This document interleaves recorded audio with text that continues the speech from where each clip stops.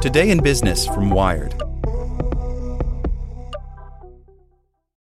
Without the ones like you, who work tirelessly to keep things running, everything would suddenly stop. Hospitals, factories, schools, and power plants, they all depend on you. No matter the weather, emergency, or time of day, you're the ones who get it done. At Grainger, we're here for you with professional-grade industrial supplies. Count on real-time product availability and fast delivery. Call, click Grainger.com, or just stop by. Grainger, for the ones who get it done. As a longtime foreign correspondent, I've worked in lots of places, but nowhere as important to the world as China. I'm Jane Perlez, former Beijing bureau chief for the New York Times. Join me on my new podcast, Face Off, U.S. versus China, where I'll take you behind the scenes in the tumultuous U.S.-China relationship. Find Face Off wherever you get your podcasts. Hey there, this is the spoken edition of Wired.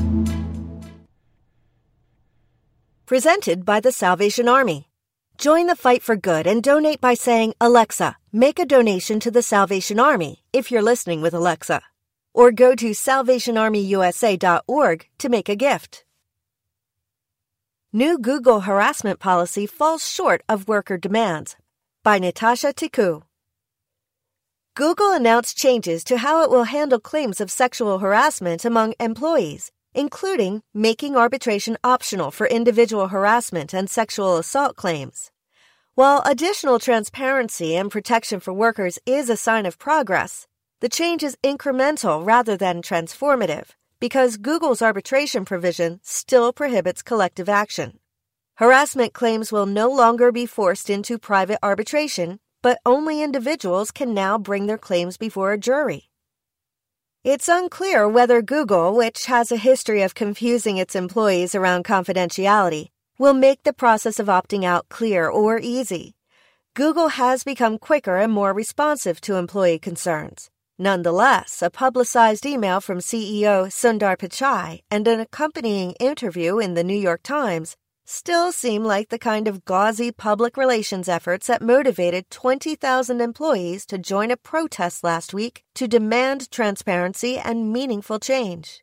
The Times reported last month that Google executives were allowed to leave with multi-million-dollar exit packages following credible claims of harassment against them.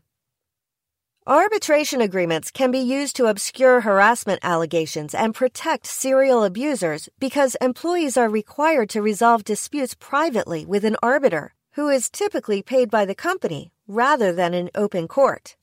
In Silicon Valley, forced arbitration agreements, non-disclosure agreements, and confidentiality clauses are routinely included in employee contracts, just as non-disparagement agreements are tied to severance packages and private settlements.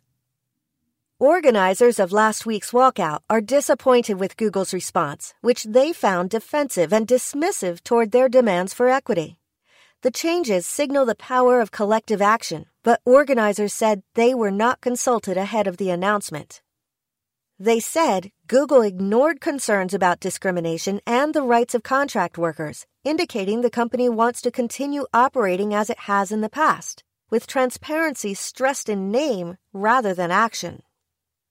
An internal Google website is tracking worker sentiment about whether demands, such as employee representation on the company's board, which Pichai seemed to brush off, were met. Google held a company-wide meeting for employees following the announcement.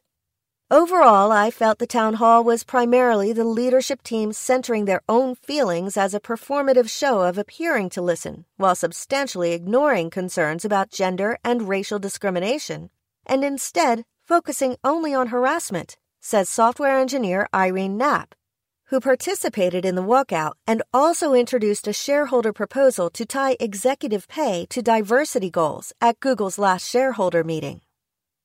Knapp says it's unclear whether Google can effectively fulfill the changes it promised. The leadership team is congratulating itself already before anything they've announced has even been launched. They wouldn't let any of us get away with that. Last week's walkout was unprecedented in terms of support from Google's 94,000 employees. Although a wave of worker dissent has been rolling through Silicon Valley's corporate campuses, it has been difficult to gauge what portion of the workforce shares those concerns. Pichai's announcement was delivered in a company-wide email. We recognize that we have not always gotten everything right in the past, and we are sincerely sorry for that. It's clear we need to make some changes, he wrote alongside a rough outline of plans, such as providing a transparency report around sexual harassment investigations and outcomes. In the same paragraph outlining the arbitration change, Pichai stressed existing worker protections. Google has never required confidentiality in the arbitration process, and arbitration still may be the best path for a number of reasons, for example, personal privacy. But we recognize that choice should be up to you, he wrote. But over the past couple of years, both employees and enforcement officials from the Department of Labor have questioned Google's confidentiality policies, including a lawsuit that alleges the company's internal process for investigating leaks is illegal. This change looks like a step in the right direction, says James Finberg, an attorney with Altshuler Burzon, pressing a class action lawsuit alleging gender bias in pay and promotion. Mandatory confidential arbitration can protect repeat sexual harassers and result in more women becoming the victims of those harassers. Permitting women to file public lawsuits lets people in the company know about the bad behavior. Lawsuits, as opposed to individual arbitration proceedings, also permit women to band together, share resources, and bring about system change, Finberg wrote in an email to Wired. He says the experience of one of the named plaintiffs in his suit, Kelly Ellis, is consistent with the report in the Times. Ellis ended up changing departments and eventually leaving Google because a senior manager had been harassing her, and the company's response was not to move him, but to move her. Many women's careers have been harmed by management not taking such complaints seriously and saying that it was their problem, not the problem of their accuser. The change to its arbitration policy brings Google in line with other influential tech companies like Uber and Microsoft, which have altered their binding arbitration policies in the past couple of years in response to disturbing revelations about sexual harassment from women and, in particular, women of color. At Uber, too, changes came only as a result of internal protest from employees like former engineer Susan Fowler, attempts to sue the company, and public scrutiny over the abhorrent behavior of Uber executives.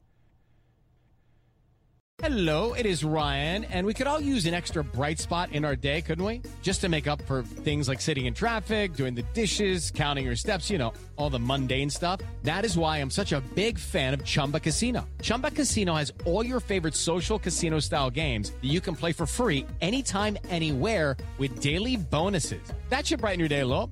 Actually, a lot. So sign up now at ChumbaCasino.com.